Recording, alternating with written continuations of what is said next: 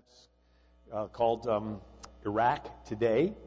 And the writing was invented. Take a stick, poke it in clay. That was the beginning of writing. And from the beginning of writing, around 3300 BC, to today, around 2080, that's around 5,000 or 6,000 years of records, which is not that long. I mean, 6,000 years is only 60 people living 100 years each back to back. How many of you have met someone who's lived 100 years or close to it? Right? 60 people living 100 years back to back, and you're back to the beginning of recorded human history. It's not that long ago. And so now that we have records, what do they show? They show the most common form of government is a king. Nimrod, Tower of Babel, Egyptian pharaohs, Cyrus of Persia, Alexander the Great, Julius, and as the centuries go on, the kingdoms get bigger, right? Augustus Caesar, Attila the Hun, Genghis Khan, they keep getting bigger. Why? Because with military advancements, you can kill more people. Iron's stronger than bronze, and gunpowder and phalanxes and composite bows and so forth. But it's that same fallen nature of Cain killing Abel. But instead of using a stone, you use a rifle, right? But it's that same. And so what happens is, as the centuries go on, the kingdoms get bigger. Ultimately, there's a global goal in mind. And that's left for the book of Revelation, right? The Antichrist and all that. But we can see where the trend is. And so, the first nation that ruled itself without a king in these 6,000 years of records is who? Around 1400 BC, this nation came out of Egypt. And for 400 years, they did not have a king. Israel! Right? It's the book of Judges in the Bible. It's sort of this confusing chapter where they're, raising up the leaders and so forth and backsliding, and then they get oppressed. And that's the first instance in recorded history of a nation with millions of people and no king. And you thought the book of Judges was just this confusing. No, it's really an anomaly. And so in Israel, America's founders, especially the New England pastors, looked back to ancient Israel.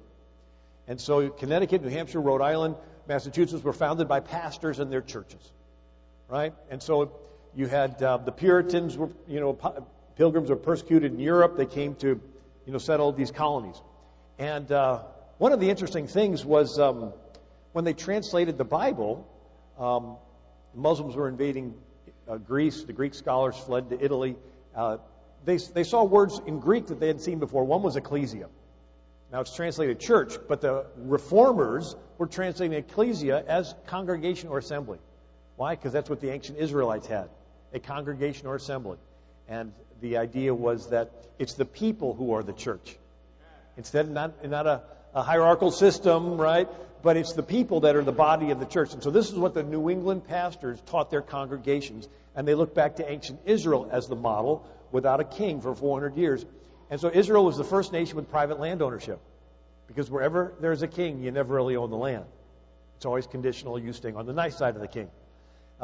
Israel was the first nation where men were armed. Every man had a sword upon their thigh, and they were ready at a moment's notice to defend their family and their community. Israel was the first nation that could read.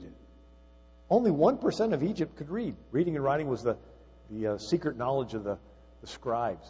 It was the deep state. Right? Reading and writing was the deep state communication. In ancient Israel, everyone could read. It was a citizen-dependent model. And so if you think of it as a line, total government on one side, no government on the other. Total government, you have a king. No government is anarchy, unless each person is taught the law. And it's like everybody downloads a behavioral app on their iPhone. Instead of a GPS telling you where to turn, tells you how to act.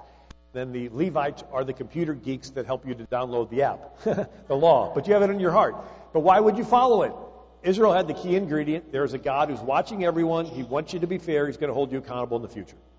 So you're about to steal. There's no king and army around, but you hesitate stealing. Why? Because you remember there's a God watching you who wants you to be fair. He's going to hold you accountable. And so when we say it's one nation under God, it's more than just a nice acknowledgement. That's the motivating power that makes the whole thing work. If you get rid of God, all you got is a bunch of rules. Yes. Anyway, so I'll jump in. So we break away from the King of England. We take the power of a king, we separate it into 3 branches, separate it federal to state level, and we tie up this federal Frankenstein with 10 handcuffs, the first 10 amendments. All the Constitution is a bunch of hurdles to prevent the rubber band from snapping back into the hands of a king. Right? You want to take that power of a king and separate it, right? Because when it gets back all together again, you're going to have this king dominating everybody. And so who's the king in America? Our founders set it up. The magistrate is not the king. The people are the king. You're the king. And Lincoln said, the people of these United States are the rightful masters of both Congresses and courts. So you're the masters of the Supreme Court, right? Andrew Jackson, Jacksonville, Florida is named after him. He says the people are the government, the sovereign power. And so kings have subjects who are subjected to their will. You do what the king says or he kills you. America, we have citizens. The word citizen is Greek and it means co-ruler, co-king. We're all co-kings of America, right? Now, in a democracy, the word democracy has two meanings. One is this general concept of the people participating in government. The other is the actual functioning form of government. And a pure democracy only ever worked on a small level like a city-state in Athens, where every citizen had to be there every day. It's 6,000 citizens, and everybody every day had to go to the market and talk politics in Athens. If you didn't show up for a couple of days, you were called an idiotus. An idiot. A republic is where you take care of your family and your farm, and you have someone in your place that goes to the market every day and talks politics. They are your representative. You're still the king, but you're ruling through these representatives. And so we pledge allegiance to the flag and to the republic for which it stands. We're basically pledging allegiance to us being in charge of ourselves.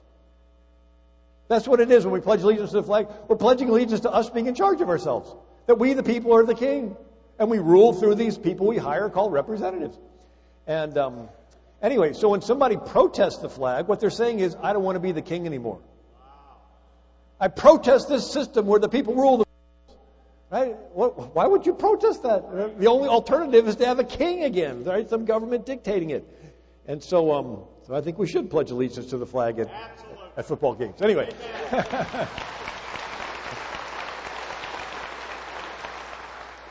John Jay was the first Chief Justice. He says, Americans are the first people whom heaven has favored with an opportunity of choosing the forms of government under which they should live. He goes on, all other constitutions have derived their existence from violence or accidental circumstances. Your lives, your liberty, your property will be at the disposal only of your Creator and yourselves. If I were to sum up the greatness of America, make America great again, it's this line right here. Your lives, your liberty, and your property are at the disposal of your Creator and yourselves. There's no king telling you what you can and cannot do, where you have to go to church, who you have to marry, what neighborhood you have to live in, what food you have to eat, what clothes you have to wear. No, you get to decide that. And so in a sense, you get to be the king of your life. And then together we're all co-kings of America. It's the total opposite of that pyramid structure with the king on top dictating top down. It's we the people. We're dictating bottom up. And so, in America, our founders, for all their human failings, they gave us a form of government where we get to be the king of our life. And you get to put in the hard work and decide what career you want, path you want to take, and so forth. But you're in charge. And together we're all co-kings of America. And you have the opportunity of willingly submitting yourself to Jesus, the King of Kings. It says in Revelation, Jesus Christ, the faithful witness that loved us and washed us from our sins in His own blood and hath made us kings and priests unto God His Father. To Him be the glory forever and ever. He's made us kings, right? So we're kings. So we're all kings, and we get to willingly submit ourselves to the King of Kings. Now, why is that important? Because the founders didn't like the idea of being forced to worship God. You got to bow to my statue when I blow my trumpets, otherwise I'll throw you in the fiery furnace. I don't care if you have a warm feeling in your heart for my statue. You have to bow. Kings want to tell you what to believe. And the God of the Bible doesn't want to force you. It says in the Psalms, it says, the Lord said unto my Lord, sit at my right hand until I make thine enemies thy footstool. Thy people shall be willing in the day of thy power. So it's going to be us willingly submitting ourselves to Him. We take our thrones off and we cast them at His feet, right? Now, Reagan said it this way, in this country of ours took place the greatest revolution that has ever taken place in the world's history. Every other revolution simply exchanged one set of rulers for another. You go through all this problem to get rid of a bad king, and you got a new guy that gets in power that doesn't want to be thrown out of power. And so what does he do? He puts all of his friends in places, and before you know it, you're back to another king. And then he ends up oppressing people. And I wrote on the whole history of Mexico, and it's like, one, Santa Anna, Benito Juarez, Porfirio Diaz, Madero. I mean, they're all assassinating one another and killing one another. And Reagan said, here, for the first time in all the thousands of years of man's relation to man, the Founding Fathers established the idea that you and I have within ourselves the God-given right and ability to determine our own destiny. So I was in Europe. I went to Beethoven's house. Did you know Beethoven was giving piano lessons to the daughter of a Czech duke? And they fell in love. But she was not allowed to marry him because he was in a lower class. He's a piano teacher, and you're the daughter of a duke? Here, they couldn't even decide who they're going to marry. I was in Dusseldorf, went through the museum, and they had all these mannequins with fancy dresses, all the old clothes that they used to wear. And then it had these drab brown and grays. And it says that the king decided what colors the people could wear. And the poor people could only wear brown and gray, sort of like burqas or something. And then if you're a Christian in Cairo, Egypt, you're called garbage people because you can never hold a job higher than a Muslim. So you spend your day digging through garbage. And then if you're a Christian in North Korea and you're caught, you're put in a labor camp. And then if you were born in India in that lowest caste, the lowest called the untouchables, you have to clean the sewers. And no matter how good a job you do, you can never graduate and become a Brahmin. The system limits you in Egypt and in North Korea and in India. In America, you're not limited by the system. You have the God-given right and ability to determine your own destiny. What clothes you want to wear, who you want to marry, and so forth. So, with that, I wanted to point out how unique America is, and Lincoln wanted to stand up for that, and then Darwin. Did you know Charles Darwin and Abraham Lincoln were born on the exact same day?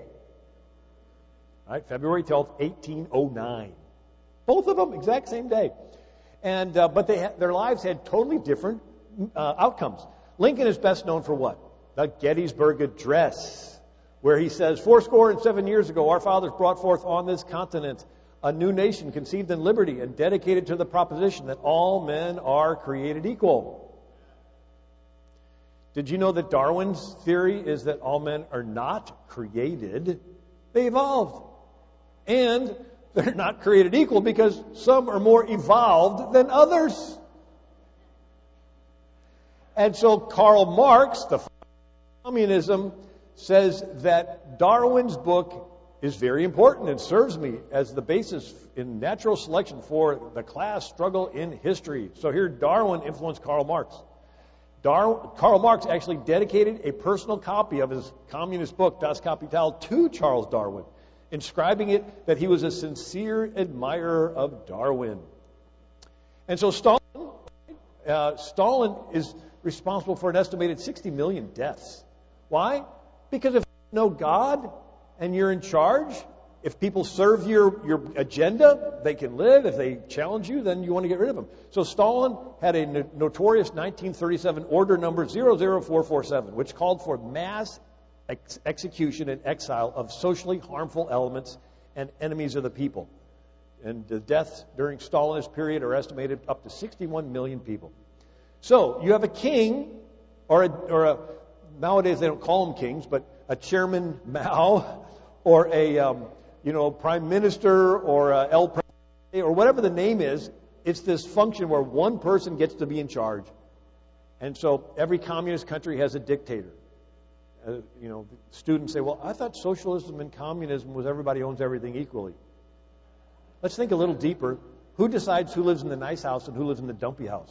Oh, somebody in the government dictates those things. Well, whoever ultimately dictates those things is the dictator. So every socialist communist country has a dictator. And they want to stay in power.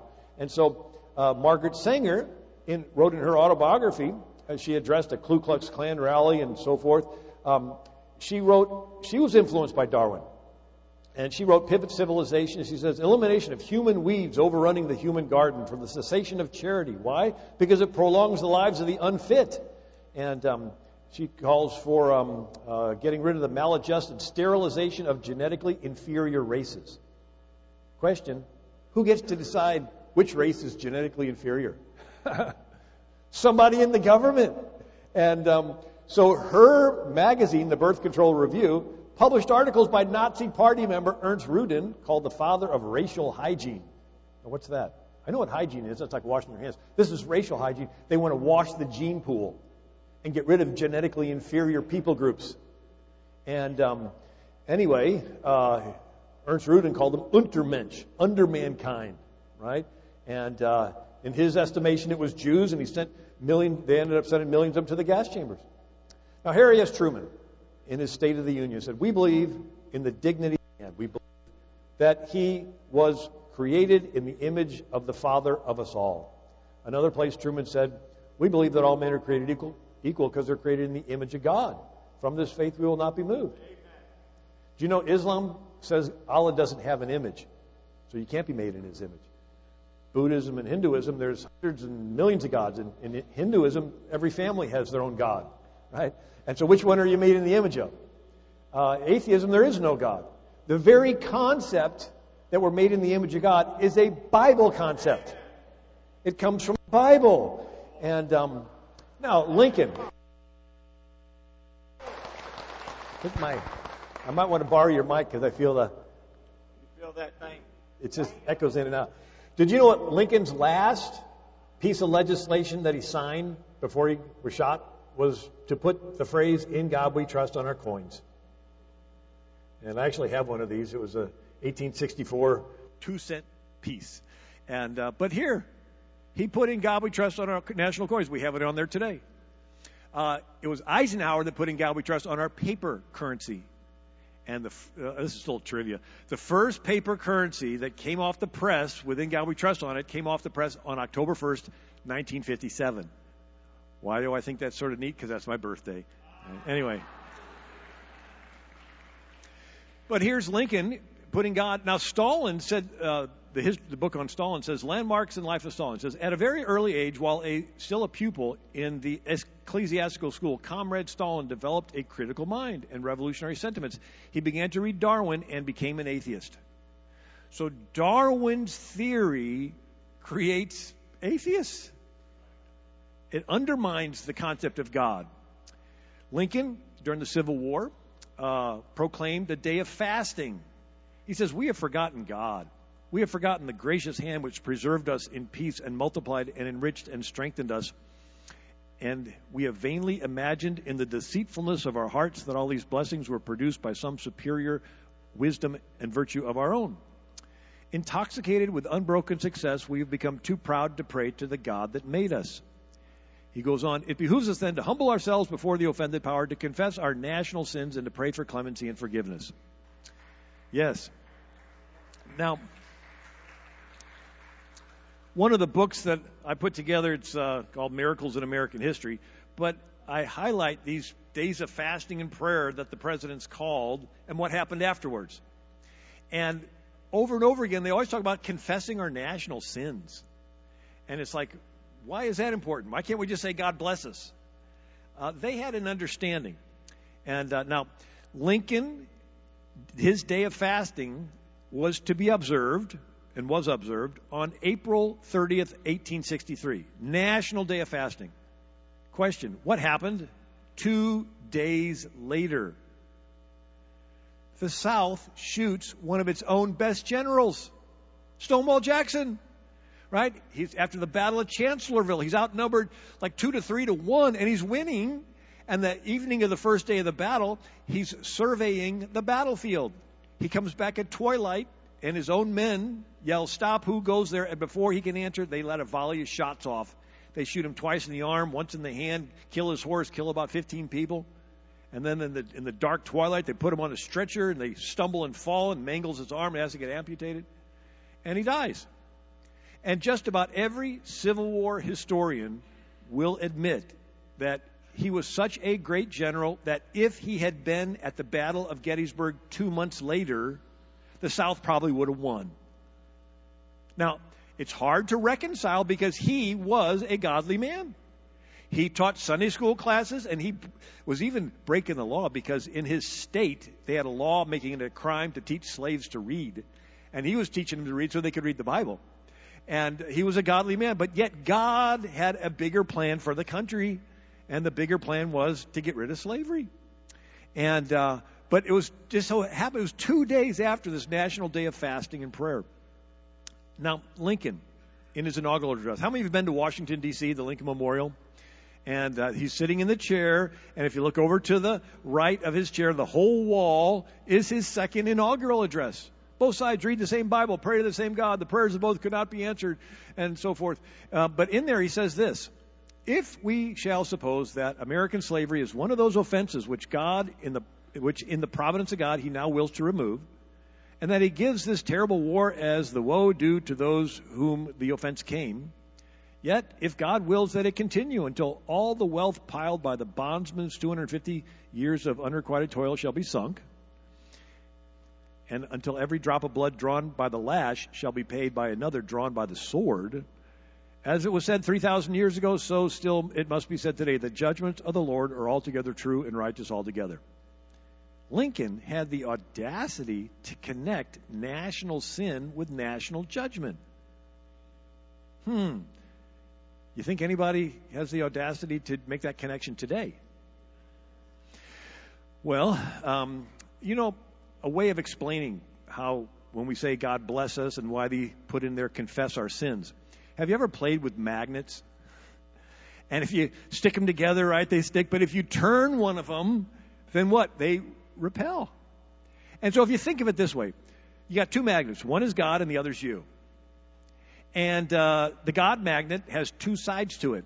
One side says, I want to bless you, and the other side says judgment, right? Blessings, cursings, right?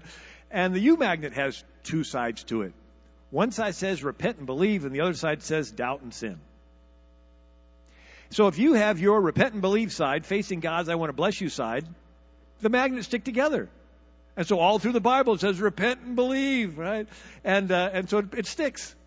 And there's the blessing of salvation, the blessing of God hearing our prayers. But if we flip and we have doubt and sin, the magnets just won't touch. Remember Jesus went to his hometown in Nazareth and he could do few miracles there because of their unbelief? He was ready to do them, but he couldn't make the electrical connection. He was, and God cannot bless sin. Remember the children of Israel coming into the promised land. And King Balak gets the prophet Balaam to stand on a hill and says, curse him. Well, he gets up there and opens his mouth, and out comes a blessing. The king says, let's try this again. There's another altar, kills some animals. Now curse him. He opens his mouth, and out comes a blessing. Happens a third time. And this King Balak is like pulling out his hair. And Balaam says, you cannot curse what God has blessed. It's like, oh, I like that. But then a couple chapters later, you see King Balak and the Moabites sending young Moabite women into the Israeli camp to lure the young men to their sexually immoral stuff they were doing. And then the Israelites got defeated in battle. And God was furious at Balaam for letting them in on this secret. That if they sin, God cannot come to their rescue. God cannot bless them. And then when Israel repented, and there's this young, guy, Phineas or whatever, and throws a spear through the one guy, and it goes through the prostitute or whatever. And anyway, they repent. And Moses and all the elders are on their face before the temple, and they repent. And then they win, and they defeat the Moabites or whoever they were. And then it lists all the people that were killed. King Balak got killed, and Balaam got killed. But this is so important because even in the book of Revelation, twice it says to this one church, repent, but because you're following the sins of Balaam. And so, in other words, we have to repent before we can ask. And that's even in the Our Father. Our Father, who art in heaven, hallowed be thy name, thy kingdom come. Forgive us our trespasses as we forgive those who trespass against us. So if you're refusing to forgive those who trespass against you, God can't forgive you. It's like and so when you say, okay, I forgive him, the magnet flips around in your heart. The other person doesn't even know you have a problem with them. It's your heart and God's heart. And the polarity of your magnet. And when you forgive them, then it flips around and it makes that connection. So, now, if we insist on doubt and sin, then God's magnet flips around to judgment. Sin attracts God's judgment because he's a just God. He can't help it. Now, Ronald Reagan put it this way. The great champion of the sanctity of all human life in that day, Abraham Lincoln, gave us his assessment of the Declaration's purpose. We will never recognize the true value of our own lives until we affirm the value of the lives of others. However low it flickers or fiercely it burns, it is still a divine flame which no man dare presume to put out, be his motives ever so humane or unenlightened. Lincoln recognized that we could not survive as a free land when some men could decide that others were not fit to be free and should therefore be slaves. Likewise, we cannot survive as a free nation when some men decide that others are not fit to live and should be abandoned to abortion or infanticide. This is Ronald Reagan saying this. He's connecting the sin of the country with the judgment. And what's our response? We repent. Now, repentance is personal. It's individual. God is a jealous God, so he wants a personal relationship with each person. I don't know how he does it, but he's God. And he's a jealous God, and he wants a personal relationship with each person. And I'm going to just skip past a couple of quotes there. But God is a God of love. What's the most important thing in your life? It's being loved and loving. You don't have somebody dying on the deathbed, and the family comes in to the room there, and his last words were, "You can save on your car insurance." No, it's "I love you and we love you," right? That's the most important thing in our lives. Now, if we're made in God's image, what's the most important thing to him? Right? It's loving and being loved. Now think of God. Here he is. God exists for eternity, and he makes everything. If anything were to show him affection, it's because he made it and programmed it to show him affection. And so it's really not a love. It's just doing what he programmed it to do. So it's almost like, okay, I can make things that obey me. I want somebody that can love me. And so he made us in his image with the ability to love him, the capacity to love him. So now the more you love someone, the more you want that someone to love you back. God loves you infinitely. He has an infinite desire for you to love him back. Think of that. The creator of the universe is jealous over the thoughts in your brain. Now, God does not need your love any more than parents don't need the love of their kids, but they want it. Right? They want the affection, the fellowship, and the time together. They don't need it, but they want it. God doesn't need our love, but he wants it, and he wants it really bad. Now, it says in the Old Testament and in the New Testament that Israel and the church is the bride of Christ. You know, in Hosea it says, "Oh, Israel, I betrothed you unto myself, and you bled the harlot." Right? But we're the bride of Christ. Now, most grooms are jealous if their bride's thinking more about another guy. God is jealous when we're thinking about something else more than him. So it says in Exodus, it says, "I am Lord, my name is jealous." So yes, we say it sort of flippantly, God loves you. Yeah, he loves you with a jealous love. He jealously wants your love back. But the thing about love, by definition, love has to be voluntary. It cannot be forced. The very moment it's forced, it evaporates. And so here's God. He makes everything obeys him, but he wants to be loved, so he has to make creatures that can love him, but he can't force them, because the moment he would force them, it wouldn't be love anymore. It'd just be like everything else he did that just obeys him, but he wants somebody to love him. Sort of like if a husband twists his wife's arm and says, "Tell me you love me." No matter what she says, she doesn't love him. But if he woos her and courts her and defends her and protects her and rescues her and provides for her and takes her to dinner and gives her flour and chocolates, and out of the abundance of her heart it bubbles up, "I love you," then it means something. That's what God's after. He's not after obey me or I chop your head off. If he wanted us to obey him, he could have made us to obey him. He can make things that obey him real good. He wants something that can love him. And the love has to be voluntary, because if he forced it, it would evaporate. So here we are. Here we are, people that he made. He wants us to love him really bad, but he can't force it. And those of you that were in the first service, forgive me if I share, but it's such a, to me, it's a real thing, is the plan of how we come to the Lord. So he wants us to come to him. He wants us to embrace him. And it has to be voluntary. And but our sins keep us away. Have you ever sinned against anybody? You sort of want to avoid the person you've sinned against. You want to sort of stay away from them. So we go to the Bible, Adam and Eve sinned against God and they hid. So God still wanted to be around them, but when they hid, they wanted to get away from him. And so when you sin against somebody, like say you're talking about somebody behind their back, you're making fun of them, joking about them, and you look up and there they are walking through the door in your direction. Question, are you drawn to want to go over to them or like, oh great, there they are, I was just talking about. I think I'm going to go out the back. Your own conscience does not want you to be around the person you sinned against. It's the magnets flipped the wrong way. God wants to be around you, but you want to sort of get away. So it's not so much that God sends people to hell. It's once people sin against God, their own conscience won't let them come into his presence. They want to avoid him, like the magnets try to push him, and they're just not going to. So Adam and Eve sinned, and they said, man, we blew it. We have to do something to make ourselves acceptable to God again. They put on fig leaves. That was the beginning of false religions. Man coming up with man's idea how to make man acceptable to God. And did Adam and Eve's fig leaves make him acceptable to God? No. And this little line, God made Adam and Eve coats of skins. We read it really fast, but if you think of it, how do you make a coat of skin? Kill an animal. So do you think God went to the other side of the garden, killed an animal, and brought Adam and Eve some nice tailored outfits? Or maybe did he kill it right in front of them?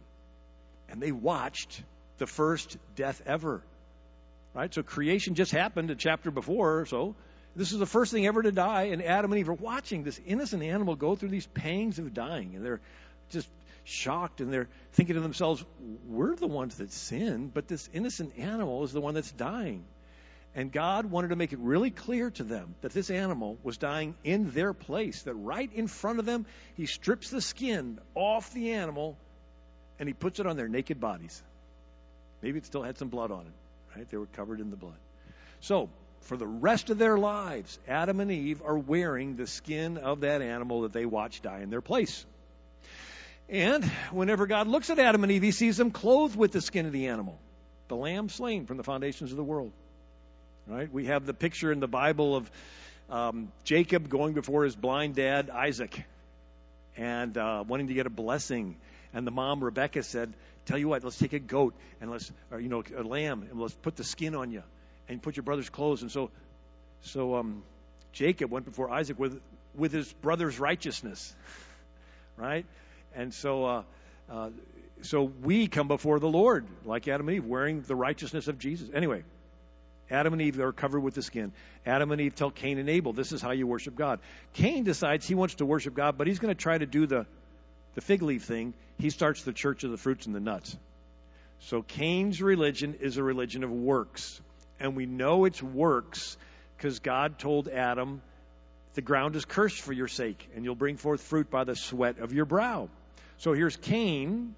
He's sweating. How long does it take to grow stuff? I mean, he's like plowing and growing it and harvests it all. And he piles all of his hard work on the altar. Did his works make him acceptable to God? No. Same as the fig leaves. No. And Abel trusted in the lamb. And so he kills the lamb, and God accepts it. And so it is this beautiful picture that God is on one side, we're on the other side. Our sins are in between, keeping us away from God, and the lamb pays for the sin. And so Abraham offered lambs. Noah offered lambs when he got off the ark. Moses had every family in Israel kill a lamb, put the blood over the doorpost of its house so the angel of death would pass over. And then the high priest brings the blood of the lamb into the Holy of Holies and sprinkles it on the mercy seat. You know, the Ark of the Covenant with the angels, and the blood actually changes it from a judgment seat into a mercy seat. If you were to approach God without the blood, you're asking for judgment because he's a just God. And so finally John the Baptist points at Jesus and he says, behold the Lamb of God that taketh away the sins of the world. So Jesus is the Lamb. We're on one side. God's on the other side. Our sins separate us from God, and the Lamb pays for the sin. So I ask people, are you approaching God as Cain or as Abel? If you are still hoping you're good enough to go to heaven, you are approaching God as Cain. I hope I did enough good works. I hope I piled enough barley on the altar. Maybe a couple handfuls of oats. That'd put me over the top. Or are you approaching God as Abel? It's not me. It's this lamb that paid for all my sins, and I'm trusting in that. And then the thought is, why did the Lamb have to die? All right, Jesus, out of love for the Father and out of love for you and me, became the Lamb. And he's sweating drops of blood. Why? You know, I was reading the book of Revelation. And again, those that heard me say this, bear with me. But it's God that's pouring out the judgment in the book of Revelation. And the Lamb comes and breaks the seal, and the censer's thrown to the earth, and the fire comes, right? And then the angels cry out, righteous and true are your judgments, O Lord. And then it says, the smoke of their torment rises forever and ever. And why is that? Once and for all, to settle it for the rest of eternity, God judges all the sins. So from that point on, there's no more judgment. And so he's settling the score with the book of Revelation. So for the rest of eternity, the judgment's over. And in that sense, Jesus had the book of Revelation judgment poured out on his head. Jesus took the judgment for every sin that everybody would ever do upon himself on the cross. You know, it says in the Bible, a day with the Lord is as 1,000 years, and 1,000 years as a day. Jesus experienced that judgment as if it was 1,000 years. And if you think of it as a scale, an eternal being who is innocent, suffering for a finite period of time, is equal to all the finite beings who are guilty, suffering for an eternal period of time. I'll say it again. An eternal being who is innocent, suffering for a finite period of time, is equal to all the finite beings who are guilty, suffering for an eternal period of time. Jesus literally suffered the equivalent of eternal damnation in each of our places.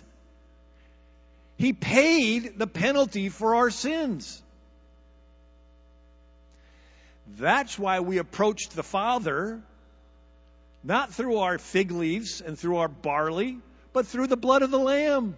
That's why out of all of human history, there's only one person that is eternal and innocent that suffered. None of the other religions have that. Every other religion is still a religion of works. They're still religions of Cain. They're still fig leaves. They're still, I got to do something. I got to do something. I got to do something. No, it's already been done for you. While you were yet sinners, Christ died for you. So here we are, approaching God. That's why we sing the songs to Jesus. He took that. He bore that on himself on the cross. And then he rose from the dead to prove that he was who he said he was. If he would have done it and not risen from the dead to tell us, we wouldn't know. But he rose from the dead, and he told us, and then his disciples, go out and tell everybody it's paid for. That's the good news. The word gospel means good news. How good would it be to come up to somebody and say, you know, here's a new set of rules, and if you keep them really, really close, you just might barely make it. That's not good news. No, good news is all your sins have been paid for. Now, if you think of it, if you're here and God's here and you don't have any body, it's just your spirits, right? As long as you think that your relationship with God is based on you doing something, you will always have this nagging thought in the back of your head, did I do enough? And that very thought is going to cause you to hesitate coming to him. The polarity is the wrong way. But as soon as you believe, really truly believe that it's all been paid for. You mean he's not upset about it? No, it's all been paid for. You mean I don't owe him anything? No, it's all been paid for. You mean everything? Yes, everything. It's all been paid for. Then you're like, well, what's keeping me back? And the moment you believe that, you can come and embrace the Lord. And like a piece of metal sticking up against a magnet, the metal gets magnetized. His Spirit comes in us. And now that same magnetism, that love is reaching out through us to the rest of the world. And we're pulling people to Jesus. Hey, God loves you. He loves you. He's paid for your sins. Come to him. So America's founders decided, no, we don't want to set up a system where you have to believe the way the king tells you to believe, or he's going to chop your head off or burn you to the stake.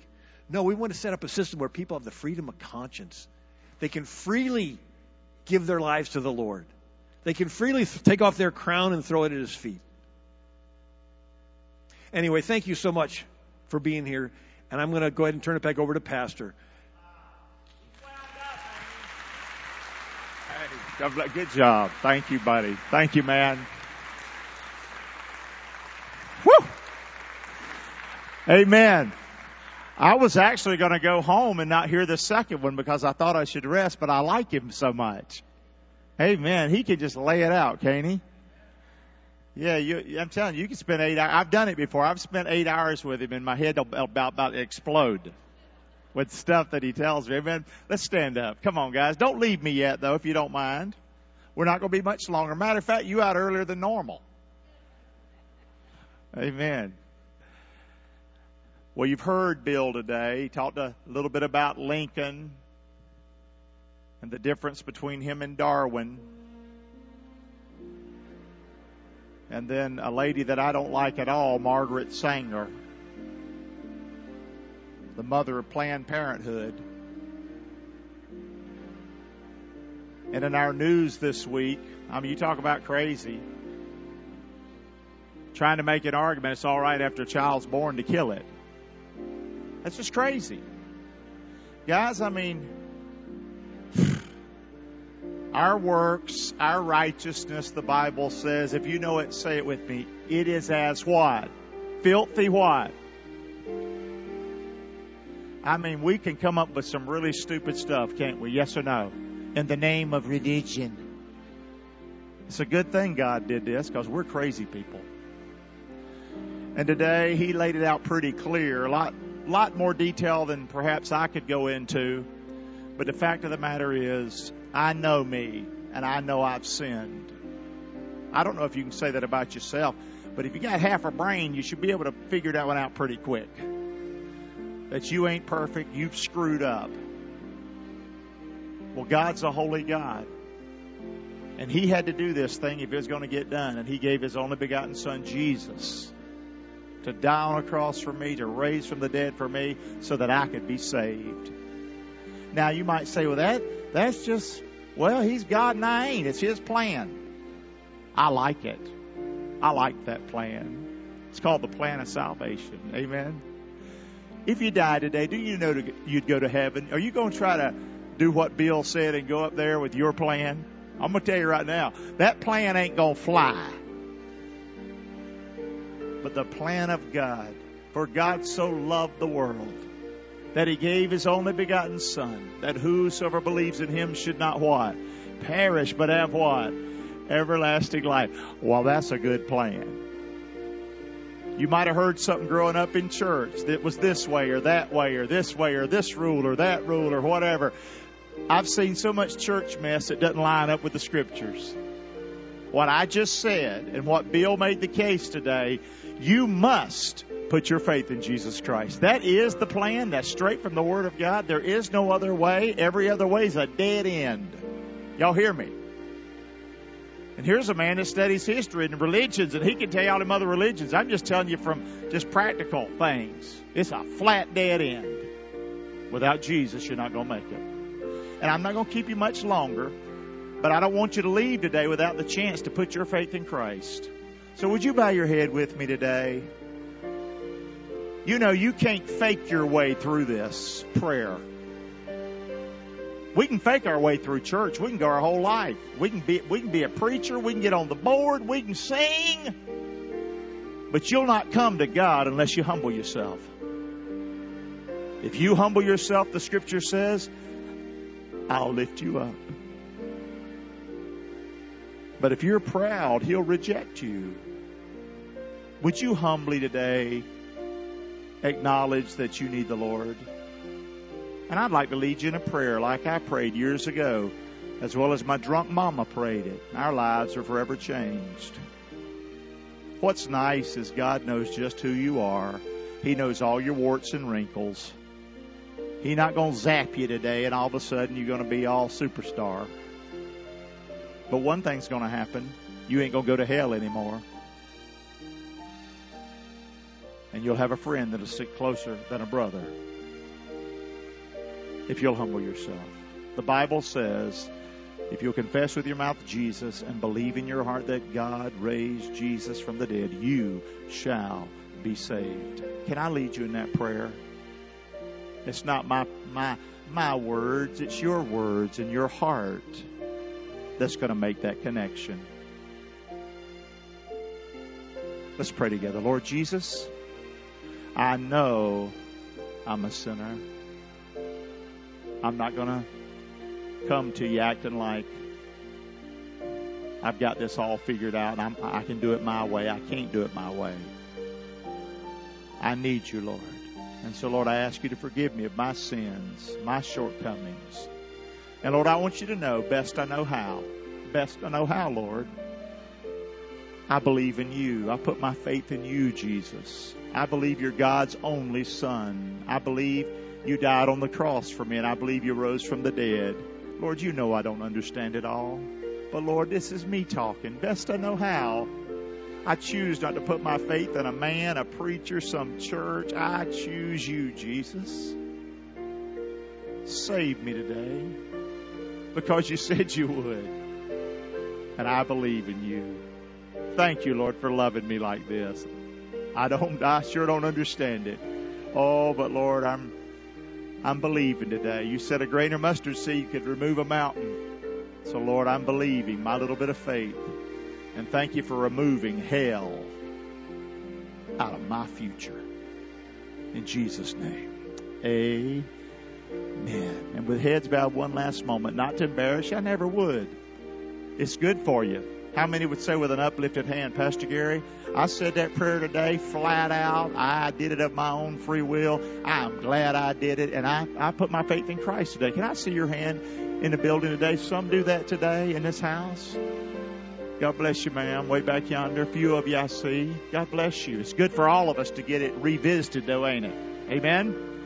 Lord, thank you for a good day. Thank you for Bill being with us. Thank you for the value that he brings to our world, to our country, going around talking about the things that he does. Thank you, Lord, on a Sunday morning, he can flat out stand up here and preach like he did. Thank you for a man of God like him. Also, thank you for a friend that would come in and help me when I'm not feeling too good. Bless him, Lord, and his wife, Sue. Help us as we go our way. And, Lord, just help us to be a light. Help us to be that magnet. I like that, Lord, where I'm hooked to you. And because of that, you're coming through me, Lord. Oh, I like that. And other people are going to be drawn to me. Oh, help us draw people this week, Lord, because of our good works. That's what you say. Let our light so shine so they can see our good works and bring you glory. So let us be people of love and people that care and people that do and people that pray. Oh, God, use us this week, we pray, in Jesus' name. Amen. Hallelujah, guys. God bless you. Have an awesome, awesome, awesome week. Super Bowl party tonight. You can bring